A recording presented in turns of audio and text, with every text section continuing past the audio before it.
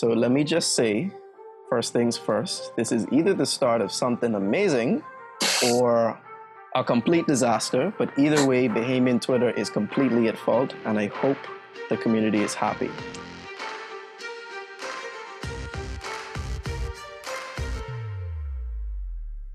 But today is the 19th of July, 2020. In the year of our Lord. Finish it. Preach. 19th of July in the year of our Lord, 2020. Today, Prime Minister, the most doctor, the honorable most doctor, honorable doctor, whichever one it is, our Prime Minister has decided to announce many strong actions in the name of saving lives. Our good friend that I'll introduce shortly, Chris Strawn, is currently stuck in Grand Bahama because as of tomorrow, there will be no domestic or international travel to his island. Denzel and I, and I'll introduce Denzel as well shortly, are both in New Providence, where the beaches and parks have been closed once again after persons supposedly abused them. And COVID cases in the Bahamas are on the rise. Today we're talking about that and many other things. And here with me is Denzel Bazard. Hey, Denzel. Glad to be here. Chris Strawn. What's up, Chris? Hey. And I'm Jason Brainin. We'll put the handles somewhere up there. So guys, let's talk. 49 new cases since the borders reopened, which happened at the beginning of this month. 31 of those alone have been on the island of Grand Bahama. So Chris, I haven't been to Grand Bahama in probably like a decade now. But what do you think started this massive increase? And why is it so localized to Grand Bahama? I think what really started the increase is the resumption of testing people on the island. We were bragging about the fact that Grand Bahama did not have any confirmed cases of COVID-19 for a little over 2 months. And for literally about that entire period, nobody was tested. Naturally, you have no cases if you don't test anybody. So it's almost kind of counterproductive to say you have no cases if you're not actually testing anyone. And, frankly, if we were testing more people on the island of New Providence would appear to have the same outbreak or spike that Grand Bahama is having if, more people were being tested, but nobody's being tested. So if nobody's being tested, then no cases can be recorded. See, what I don't understand is because as far as I know, Grand Bahama is not as densely populated, not in terms of total population size and how close persons are on the island since it's so much bigger than New Providence. So is the increase in testing really that significant? And how has the government been executing this testing exercise? I'm trying to figure out if their protocols or modus operandi has changed with how aggressive they're being in their testing protocols. Because if you listen to the Ministry of Health or even our Prime Minister, it seems like they're following the track that they always have, right? Which is if you have suspected contact with someone who is tested COVID positive, then they start going the testing route. But is something super different about Grand Bahama than New Providence right now? Are we missing something in New Providence? What do you think? So in terms of population density for the island of Grand Bahama is not as much as the population density for the island of New Providence. However, the majority of the people of the island live in the city of Freeport, which is densely populated because it's one small area on the overall larger island of Grand Bahama. The population density is also pretty high in 8 Mile Rock, which is the largest settlement in the entire country, not just on the island of Grand Bahama. So that has to be taken into consideration. In addition to that, even as it relates to the testing, you've had people that I personally know who lived in houses with confirmed cases of COVID-19 patients, and they weren't tested. They live with them, but they're not testing them.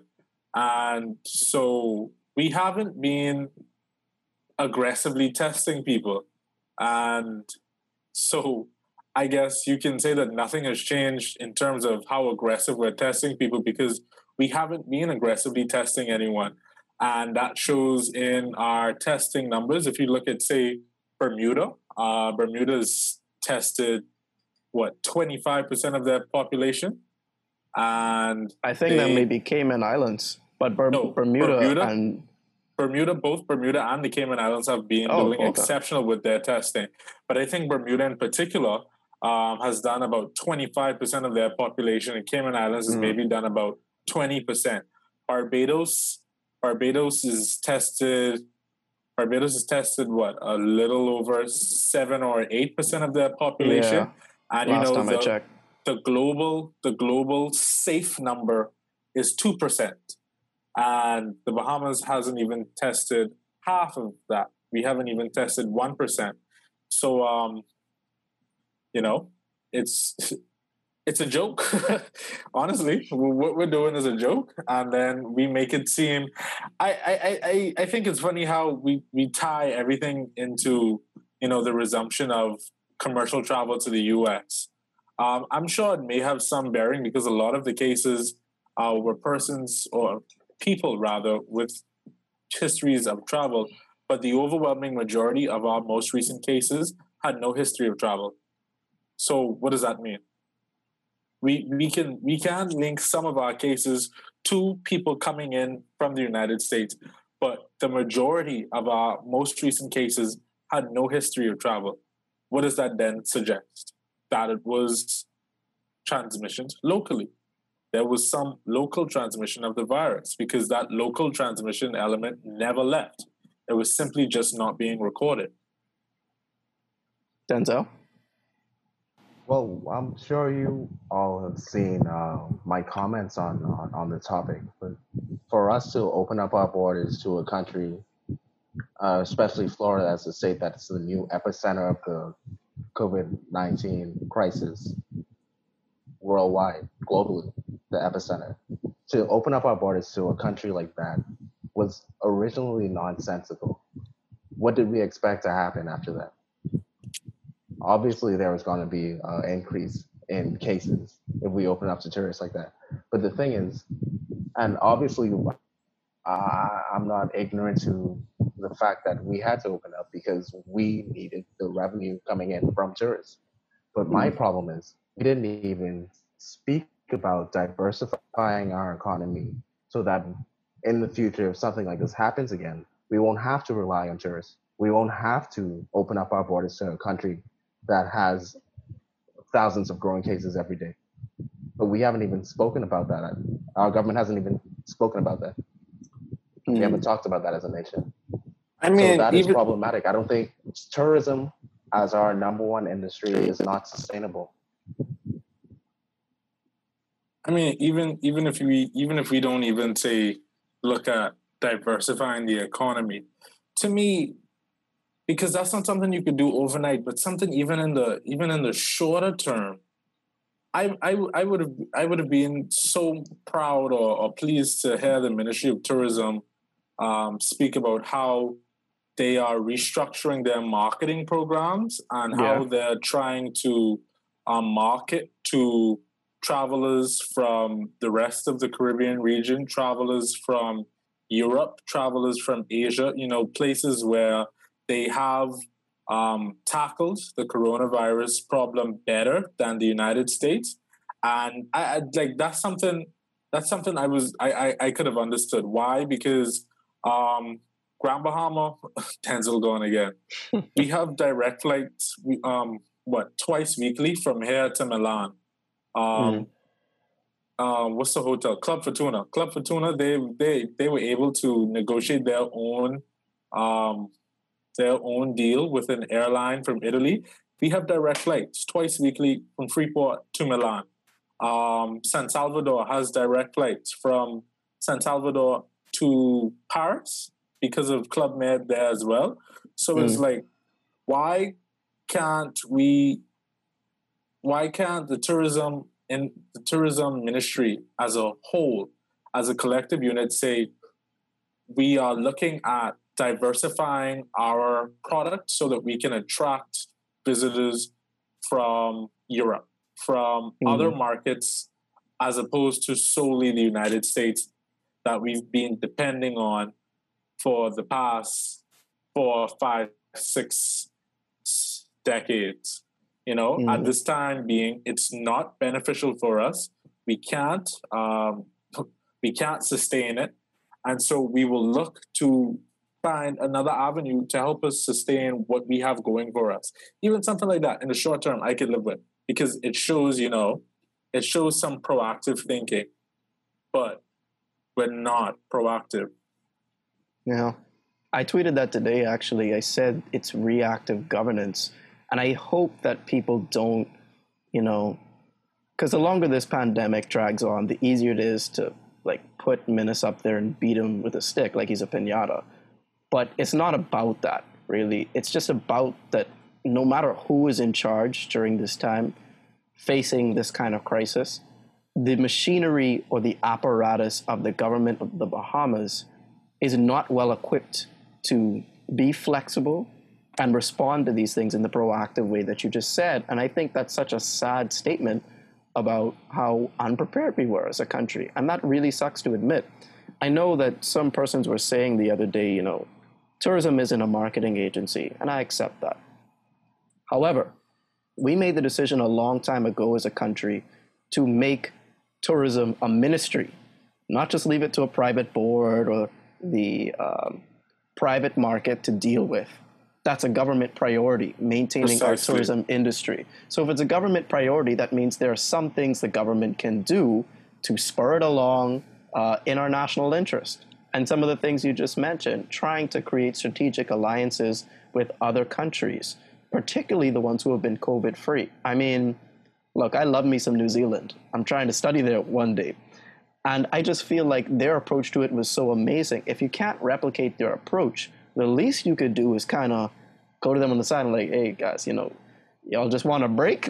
Come on, you could come straight here and we could make a big deal of it. New Zealand has been riding the press wave till kingdom come. It's not as if, getting in contact with New Zealand would be so difficult for us, because no way. What's the point of us being in these international organizations like the Commonwealth of Nations if we're not going to use them to our benefit? New Zealand is in the Commonwealth with us. Yep. So technically, on paper, they're an earshot of us. We're an earshot of them. Say, hey, Kiwis, if ever you guys wanted to come to the Bahamas, let's work that out now. We could work that out. We could figure out how to get that going. And it's like, we just either we don't think of these things, or maybe someone does think of them, but the suggestion is shut down. Either way, it's to our detriment, because we take 4 steps forward and then we take 5 steps back. So, and then we just sit in place and wait until... we take those 5 steps back, trying to figure out, maybe we should take 3 steps next time. No. Let's make those same 4 steps, but this time try to figure out how we will take 2 or 3 steps back. If we do take any steps back, so that we're still in a better position than where we were when we started. But it's no, we went back, so let's not move at all. Yeah, or even move to the side, lateral moves as opposed to let's just forward and back come thing. Off the line. Let's just come off the road entirely. Just put the hazard lights on. What this makes me think of? It just saddens me again that we don't have such a relationship between our citizenry and the voting public and our leaders of the country. Because remember, back at the beginning of this stuff, we all used to look forward to Jasper Ward's questioning, right, of the Minister of Health. And I thought that Dr. Sands was doing a pretty good job of answering the questions or deferring to his colleagues in the Ministry of Health or the COVID response team when he could not answer a question. And that was really good. Yeah, it was good. And then there was a point where Dr. Minnis was also fielding some questions with varying levels of success, but now that's completely stopped. I have a problem with that, because it would be so great to ask the competent authority of our country, have there been any strategic conversations between us and other COVID-free nations about the resumption of our tourism product? You could ask that question and you could get a yes, no, or maybe. And then if they say, no, we haven't had this conversation, you have your follow-up and say, why not? Or if they said, we decided to do something else that wouldn't have been prudent or feasible the way that we think it would be, then you get the chance to discuss in the public domain what your leaders are doing on your behalf. And I don't think that's a lot to ask. It's not like we're sitting there waiting to roast him at a spit. It's just, we're intelligent people. We're not a nation that, in every regard at least, needs to be babysat. I think sometimes our people, like that treatment, but we're still adults. We're a sovereign nation.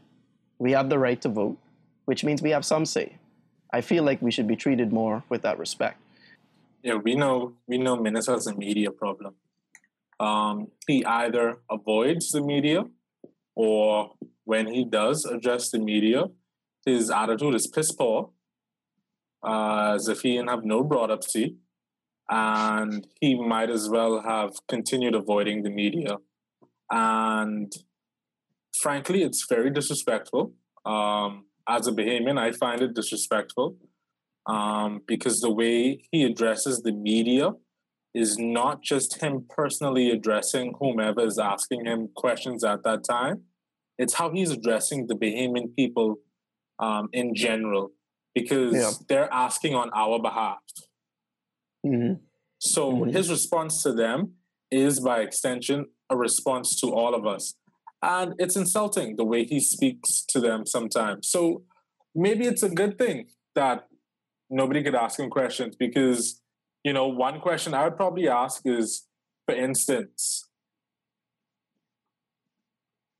before the borders open up, CARICOM announced that we would be reopening our borders as a block first to each other to spur intra-island travel. All of a sudden, I think St. Lucia was the first one. St. Lucia popped up, say they opening up their borders June something to the U.S. And then after that, I think it was Antigua and Barbuda. They said they were reopening up their borders. Then Jamaica popped up and said Jamaica was reopening up their borders, all of which to the U.S. And then everybody one by one reopening up their borders to the U.S. And we follow suit as well. And I'm like, well, what happened to the opening of the travel within the CARICOM region to help spur tourism dollars throughout the region and allow flights to resume while still maintaining that element of health and safety? But what happened with that? And we won't know because, well, we can't ask questions. That, and it's an opportunity missed. God forbid we ever have a pandemic again, right? But bigger countries, if the Bahamas has never had to prepare for something like this in our lifetimes, bigger countries certainly do have to think from time to time about the doomsday scenario. What if a pandemic occurs? What are the first steps their federal governments can take to mitigate the damage? And I know there was some controversy in the USA because President Obama had spoken about how his administration left in place a plan to deal with pandemics. And the current president of the United States, Donald Trump, very infamously kind of just threw it out the window and didn't care. But we're not going to have a chance to do this over again, thank God. I just think that I'm tired of sitting back and looking at our national response and not feeling anything but annoyance. Because there's only so much we can do from here. We're sitting here on a Zoom call commenting, and I think making sound recommendations. But ultimately, when we go to bed, it's up to these persons who have been elected. It's now been 3 years since the election, 2 years before we get another shot. It's up to them to make the best decisions in the interest of the Bahamas and its people. And all we can do is sit back, comment, wait for the next address, and hope that things get better, and pray. A lot of prayer as well. Always. God save the Queen Yep. too. Chris, when you say God save the Queen, you're being sarcastic, or God save the Queen. well, Uh, what we've seen from this pandemic is that our government is disgracefully ill prepared for anything like this and anything like this happening again. The very bare minimum that should have happened is them at least speaking about, like I said before, the diversification of our economy. We've obviously seen that if we rely on tourism to be our number one industry, as it has been for so many decades, that we are only setting ourselves up for failure. We've seen that with the unemployment rate now, and mhm. it's obviously bound to happen again. If it's not a pandemic, it'll be maybe a recession in the U.S., and then we'll have less people coming in, and then that's another extremely Yeah. destructive thing coming into our economy as well. So what we have to do is try to find a way to move away from tourism, and we can do that. We can have agriculture. We've talked about the legalization of marijuana in our country, Don't even get me and a lot of started. things like that as well. Yeah, okay. So it's up to us to actually go ahead and implement these things. But if we keep relying on tourism, then we'll always run into issues like this. Yeah. And they'll just keep happening over and over again. I think a fun little exercise for us to do at this stage would be to go back in time to when this pandemic started. And hypothetically imagine that you're at the decision-making table. You're the prime minister of the country. The emergency orders have been laid out. You have complete authority. And that's what we know those emergency powers have granted the prime minister the ability to do. What would be the first thing that you do and why? So now you got to put yourself in the mind frame of Dr. Hubert Minnis around the second or third, I think it was the third week in March. And you knew that the first case of COVID in the Bahamas was imminent. It wasn't here yet, but it was imminent. What's the first thing you do and why? As a competent authority in that position, I think at that point, that's when we knew most countries were acquiring test kits, and it became evident that acquiring them may have been a difficult task.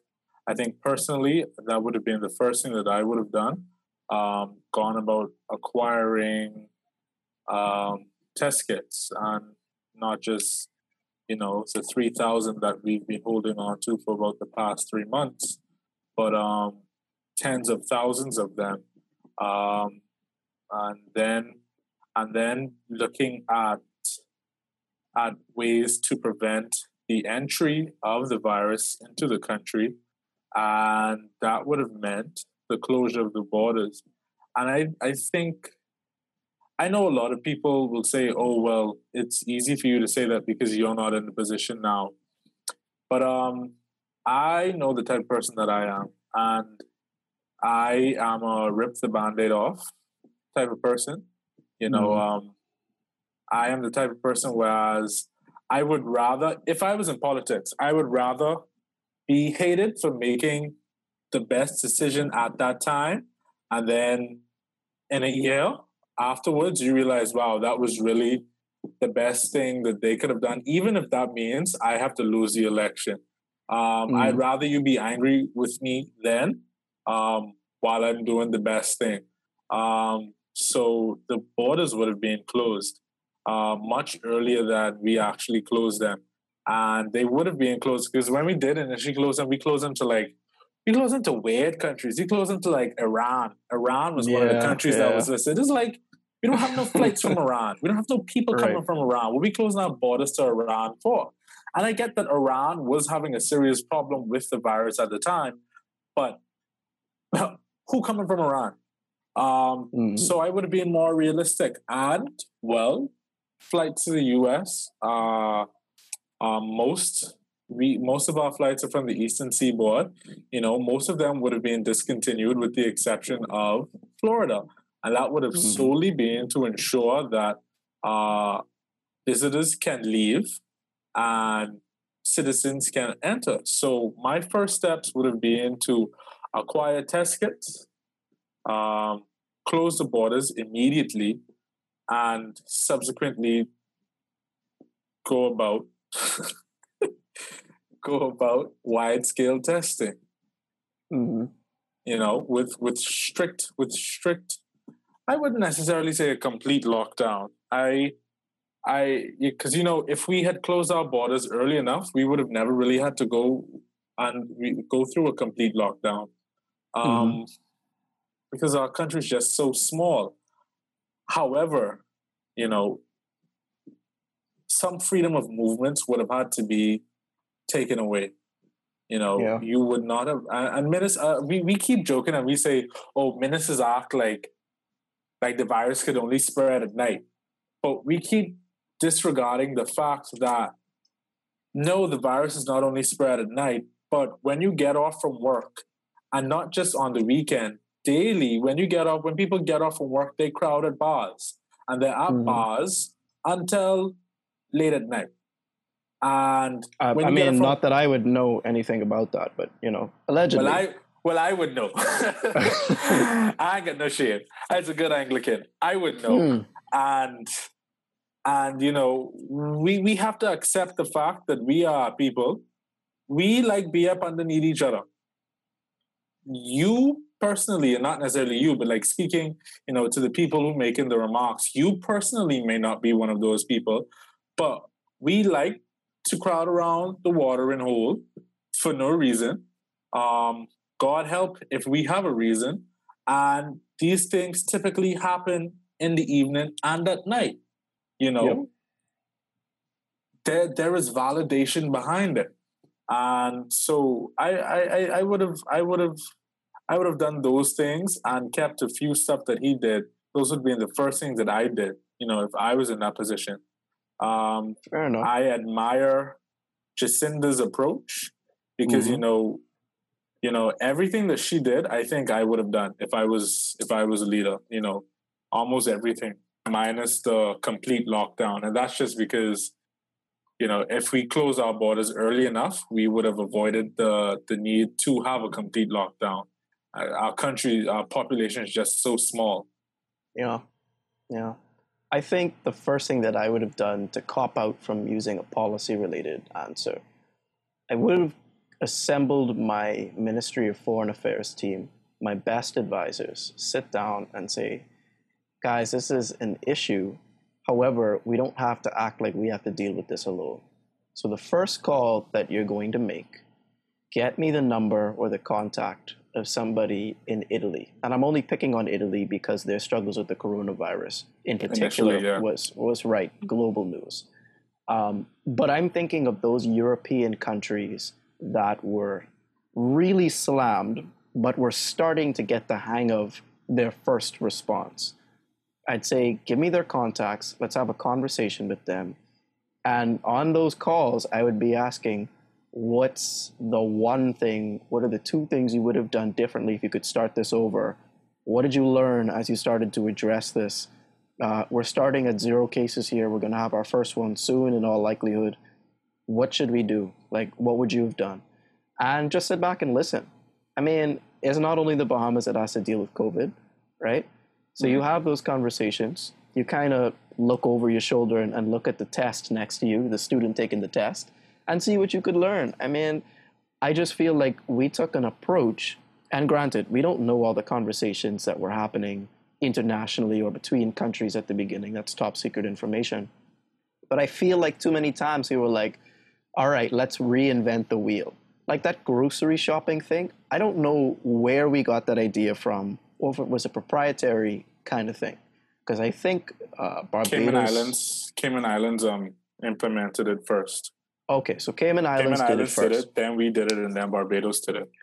That was a good idea. No, but here's what I'll say about that. Great idea. But it was a great idea the issue with that was not the government, and I hate how everybody put it on the government. The issue was not the government. The issue was the stores and their lack of implementing the rules. Because had the store simply implemented the rules properly, there would have been no mix-up. I blame the stores. I put all onus on the stores for that. I'll raise you another point on that, however, because my issue with the entire process with the grocery stores wasn't that they were restricting the times in which people could go in. It's because me, someone who studies communications, marketing, and advertising, there's a difference between what you have to think of when you're creating a policy in a hypothetical world and then what you actually implement, taking into account how people understand information. That whole thing about, persons with this last name go at this time and that not. And there were like 3 times a day at the beginning, 3 blocks. What did you expect to happen when people started showing up and then they get to the door and it's like, oh no, well, your last name, it ain't time for you to come in yet. I thought that part of it was really asinine. I thought we could have found a smarter way of doing it. And even if the smarter way... can understand that a certain amount of people, when they're traveling, if they understand that only Group A is boarding at this time, I don't understand why they don't. Why they couldn't but that's not a good example, because if you've ever been in an airport, you see people trying to jump that line all the time. Willingly. They choose to do it because they want to, not because they don't understand the principle. And that's what I'm saying. Bahamians understood. I know I know that I'm not supposed to go today. I choose to go today outside of my turn. The store is now letting me in, and it causes an outrage when somebody who knows me say, hold on, his last name don't begin with A through F, and right now it's supposed to be A through F. How come you letting him in? If you letting him in, then you need to let all us in. And that was the issue. The issue was that there was no adherence to the policy by those who should have had the structures in place to simply follow through with what was given to them by the government. You're referring to the business owners. You have the security guards there, all right? The security guards ask for your ID, that's it. I'm sorry, you can't come in today. If they have an issue, call the police. But that should not have been the disaster that it But don't forget this. We talk about enforcement. You also have to remember that it takes a long time for instructions to reach their intended target. We're talking to a whole nation right here. We have the benefit of having WhatsApp, Twitter, Facebook. You choose your favorite social network, right? We get those colorful designs. And look, at this time, let me shout out the communications team at OPM. Okay? Like, I know some of those folks. They're working hard, and ain't nobody could tell me that this pandemic would have been handled better without their involvement. I cannot accept that. So we have the colorful graphics in our inboxes, and we're able to look at the information and decipher it. You realize how many Bahamians can't read? And I know that we can't just continue to make policy decisions based on our own failures as a country.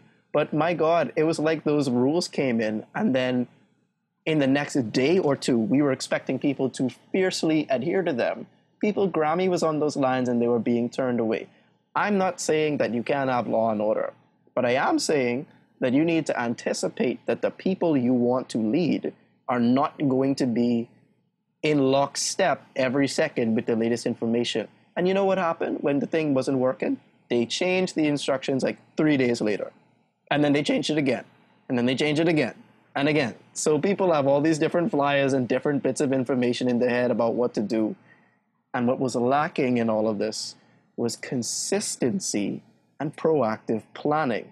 If you had just chosen one direction and stuck with it, unless it was like a real travesty, I think you could have had better results.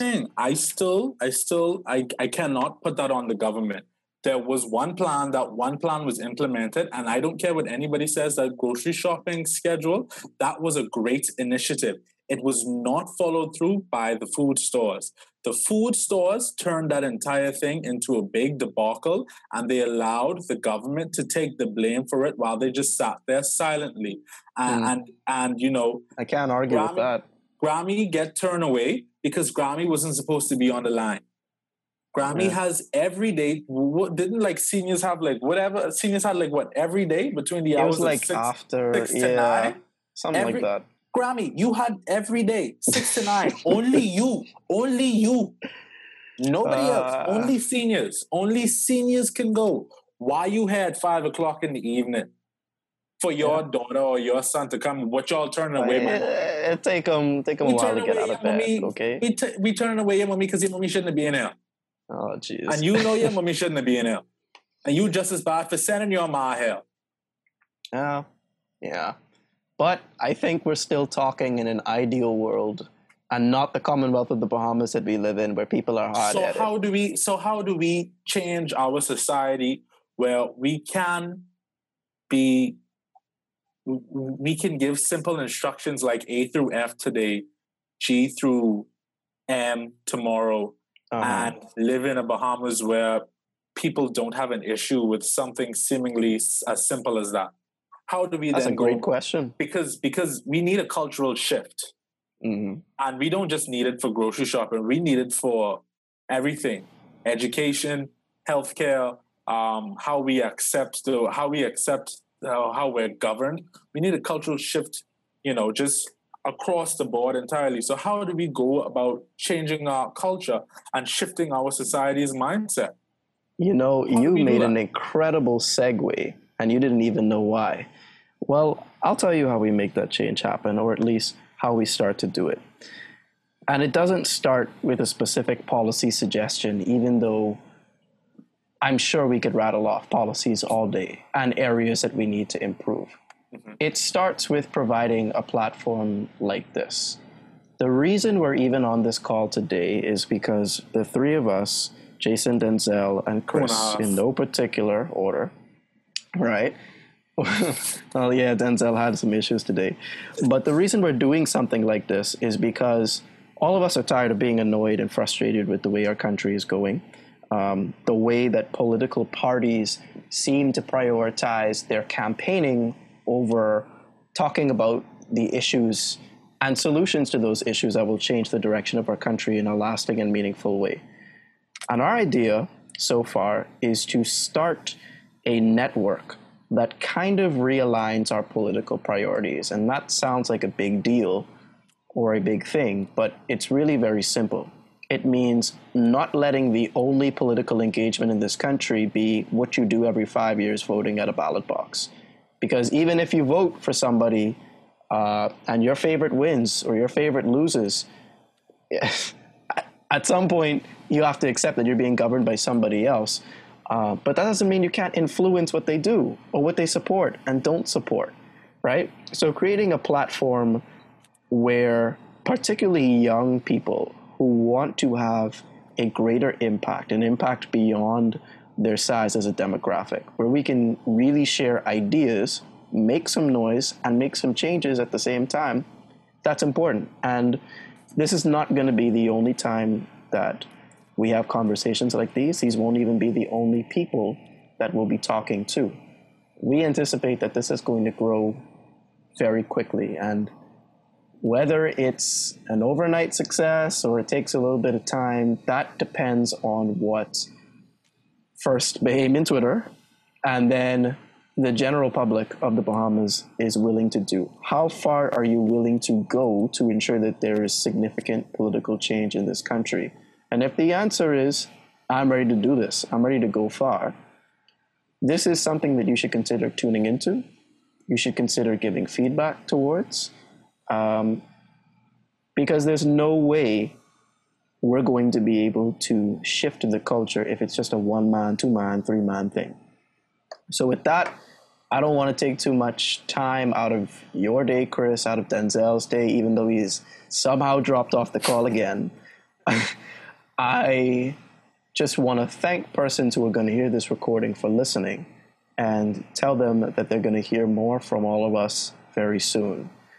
And Chris, you have any parting words? You want to drop a blessing? Feel the fire burning in my soul. Oh, jeez. We haven't even gotten to that point yet. No. In all seriousness, I think it's time that we reevaluate ourselves as a people. You know, I recently did an interview with ZNS, and I ended with saying that we need to look at how we govern ourselves and the way we go about our politics. And I meant that entirely because we need, as I said earlier, a cultural shift. And we need a societal change of mindset into one whereas we're no longer accepting of mediocrity and, you know, the business as usual, because the business as usual is not working for us. And we have to get out of that mindset, whereas because we've been dealing with business as usual for so long that the minute somebody challenges business as usual, we deem them as a problem as opposed to looking back at the situation and saying, wow, maybe business as usual is the issue. So hopefully, you know, these conversations can spur or be the catalyst of that societal and cultural change that we so desperately need here in these Commonwealth of the Bahama Islands, established 1969.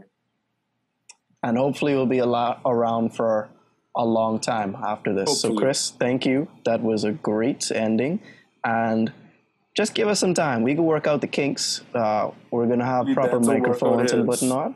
Boy, Denzel, I don't know if he believes in BEST or what he uses for his Wi-Fi solutions. Hint, hint, alive. You might want to think about sponsoring this man something. But we'll be back later. Give us some time. We'll sort it all out. But until next time, thank everybody for listening.